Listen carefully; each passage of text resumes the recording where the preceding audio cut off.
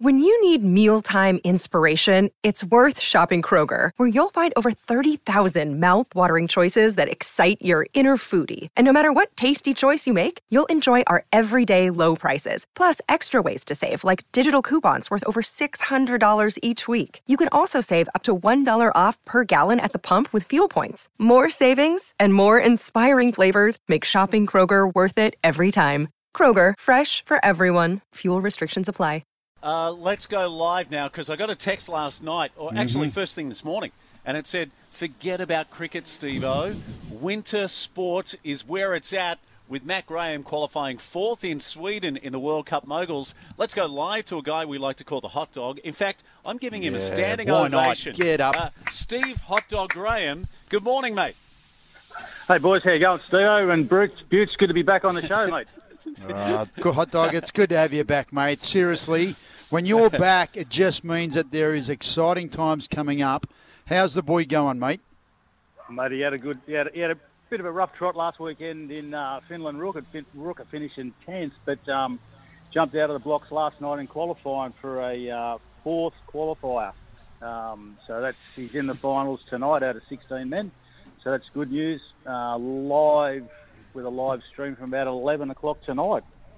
Yeah, we should you be able told to check us. it all out. But mate, there's so much winter sports happening, boys. It's incredible. Did you hear about the Aussie team, the mixed team qualifying for the Olympics in the curling? Never been done before. That's where they get that bloody broom. That's where they get that broom and they sweep that thing crazily as that some big iron or big rock is thrown down the rink. Is that right? Mate, it's unbelievable. Dean Hewitt, it is Butts. Dean Hewitt and Tarly Gill, first ever Australian qualifiers in the curling, up against all those Canadians and Euros. And, mate, it's going to be incredible to see that on the big screen when that comes around in Beijing in a couple of months' time. Hey, Burko, what about... mate, it's a first.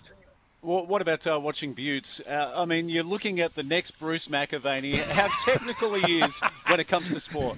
Mate, there's not much that he doesn't know about there. Like the way he was talking about curling now, the broom and the big rock. And mate, he had it perfect. You know what I do? I set the scene for the layman, right? I set the scene for the layman, and they know exactly what I'm talking about. Yeah, speak to me like I'm a 4-year-old. Hot Dog, what about some of the other performances, mate? We had World Cup. We had World Cup in the women's aerials last night. That was back in Ruka in Finland as well. And Gabby Ash, the local girl from up the mountain, mate, she finished 13th again. Just missed the 12, which goes through to the finals. But so close, she put down a fantastic jump. 80.95, just missed by a smidge to get through to the final 12. But mate, she'll get there next time. There's another one on tonight for the girls. And it's a one-jump wonder, so they can come out with their big jumps right from the get-go. Because with aerials, they can't repeat their tricks. So every time they have a run, they've got to do a different jump. But tonight, it's just one run, bring out the big jumps and go hard or go home. So hopefully she can do better than 12th and maybe get in the top 10, which would be awesome for little Abby up. Over there in Ruka. And then in Montafon in Austria, Bill Brockhoff, second in a World Cup over there. Wow. Like Australians on fire all over the world in all the disciplines. It's so great to see. And tonight there's more action with the snowboard cross again and aerials and moguls. It's just happening all in that European side of the world. Yeah, you know what Hot Dog has done here? He's compiled an actual report. Yeah. I mean, this is like professional from the Hot Dog. Normally he just wings it like you. Yeah, correct. Hey, I'll tell you one thing about Abby Wilcox, and we love Abby, and hopefully she'll make the Australian Winter Olympics team. But she is coming back from an ACL, Butts, and it really shows the character of Abby that she's even back on the snow and landing some of these jumps. Yeah, I'm waiting for her to come out with the Butts. Is Matty still working on that, Hot Dog? Mate, he is. But he's we're going to rename the back double full to the Butts just for the Aussies, mate, just for you, Butts. Excellent. So he's got that down pat now. He's stomping that landing all the time now. The back flip with 2 twists, mate. It's a cracker of a jump now, and so he's doing a full DD, and doing it pretty comfortably. For the layman at home, what's the DD? Just so I can explain it to them, mate. That's all. All right, just for you, Butts, mate, it's the degree of difficulty that relates to the jump. Yeah. Gotcha, so, now, you did tell us something, Steve, about the slope of the course. Now, it's different to last week in Finland. Can you tell us more about that? Yeah, normally they're used to about a 28-degree course, which is pretty steep for the average punter up there on the hill, and it's covered in moguls, of course, with a couple of jumps, as most people on the coast are aware of these days with all the footage, thanks to you and NBN, Steve-O. But 28 degrees is what the athletes are used to, but last night in Idre Fall in Sweden, it was down at 22 degrees instead of the normal 28. So what that tends to do, it's a bit of a leveller for the field. So the skiers that aren't quite at the top end, the course is easier for them because it's not as steep. It brings the field so much closer together, which puts a lot of extra pressure on the judges to get it right when they're judging the skiing. So it's I'd like to see it a bit steeper. I think Matt does too. Matt loves 28 plus degrees and plenty of ice. They call him the icebreaker these days. The icebreaker. Mate, I'm just curious, how is he travelling, mate? Look, we're 80 days away or so from the Olympics. How's his preparation? Is he happy with where he's at? Are you happy with where he's at? And I dare say, is he excited about what's coming up? Because he had such a great last Olympics, picking up that silver medal. Is he feeling any sort of pressure that comes with that? And also, Steve, just quickly, is he feeling any external noise that we're starting to hear about athletes going to China? Yeah, look, he did. Just on that topic, Steve, I'll come back to yours in a minute, Butts. But yeah, look, he's had a couple of contacts from a few newspapers and the like in regards to some comments from him with the diplomats boycotting the Olympics. But he's not at all focused on that. And look, let's face it, they're the diplomats. It's a great holiday for them. I wish I could get a holiday like that. We have to pay for ours, I guess, when we go over to watch the Olympics. So look, they're focusing on the sport. Butts, second at the last Olympics, that was 4 years ago. Funnily enough, the top six are still the top six. The guys that all qualified sixth last night were the top six from the end of last season. And with the inclusion of, say, Ludwig Falkstrom and Brodie Summers from Australia, Ludwig's from Sweden, the top six is still the same as what it has been for pretty much 4 years. So as the young guns come through, and there's been a couple of good American kids come through, Nick Page and Cole McDonald, they showed good signs last weekend. They're only young guys.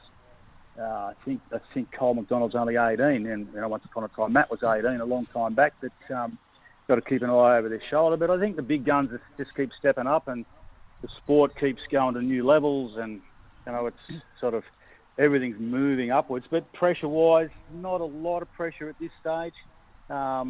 And even if there was, Matt loves the pressure of standing in the start gate. It's never really bothered him to any real degree. I think he goes better when it's under pressure, but no pressure from last results or last year's overall rankings and that sort of stuff. It's a new season, and you just got to stomp the landings and try and win the judges over. He's a pretty cool cat like his old man, the hot dog? Yeah, that's a great answer, but I really think when you said about the top six hasn't changed, you could look at probably any sport around the world. And like if you looked at tennis, for instance, we've got the big three, haven't we? Yep. So, they're still there, although Federer might be on the way out. If you look at the World Surfing Tour, you've still got Gabriel Medina, who's setting the pace, and John Florence. Same, I guess, there's a changing of the guard, definitely with the women's tennis. That's for sure. But, it's the usual suspects in Beijing, and it's going to come down to who can nail it on the night as to who will finish on the podium, because any one of them, I guess, hand the medal to Mikhail Kingsbury, the greatest of all time, but then second and third, well, hopefully Matty can bump him out of that top spot. Yeah, it's been interesting, Steve, because Mikhail's like 29 and a half. He'd be closer to 30 at the next Olympics in February. And just this season, I saw, in years gone by, you'd see him win the qualifying round, he'd win the first final, and he'd win the medal round week after week after week. But just there in Ruka, he was back at fourth at one stage. Last night he only qualified third for the finals. So you've got the likes of Akuma Horishima from Japan. He slowed down a little bit, but he qualified first last night. And they're just it just seems that they're focusing more now on being absolutely perfect with their skiing and their jumps, and in particular the landing. That's what beat Matty last week, was his landing. He didn't quite stop that bottom air, and what was a really, really, really good run, just by not making just not sticking that bottom air landing, the judges really caned him back to 10th. But no, it just shows you've got to just get that 4-point landing, skis and poles all hitting the ground at one time. I think what he's saying is, I think what the hot dog is saying, Mikhail, there's chinks in the armour. He's vulnerable. There is, most and it's time for Matty to strike. Yeah, Mikhail, he'd be quivering in his boots. The Matty Graham's dad from Down Under. Yeah. He's called him out. He's called him out. That's what's happened. Bit of trash talk on SEN on a Saturday morning, and that's going to filter back to Sweden. Look out. And into Beijing for next year. You could be a wanted man, hot dog. I'll be happy to be a wanted man in that regard. And look, I think everyone's beatable, and like they're really the big guns. You got to throw in there Benny Cavett from France. They're really pushing each other really hard at the moment. It's great to see. It's fantastic watching. Yeah, the live stream again, 11 o'clock tonight. Yes. Yeah, like the footy teams that put up something in their dressing room, like a quote from someone or a photo. Yep. Mikhail's got Steve Graham. The hot dog. In a bun. He's got a picture of your head in a bun. Great to have you on the show, Steve Graham, hot dog. Good on you, boys. Best wishes to Matty tonight, around about 11 o'clock in Sweden in the Moguls event. The reigning Olympic silver medalist in action and tonight. number one. Yeah. That's it. Thanks, boys. Great to be on the show again. Take care. Steve Graham joining us.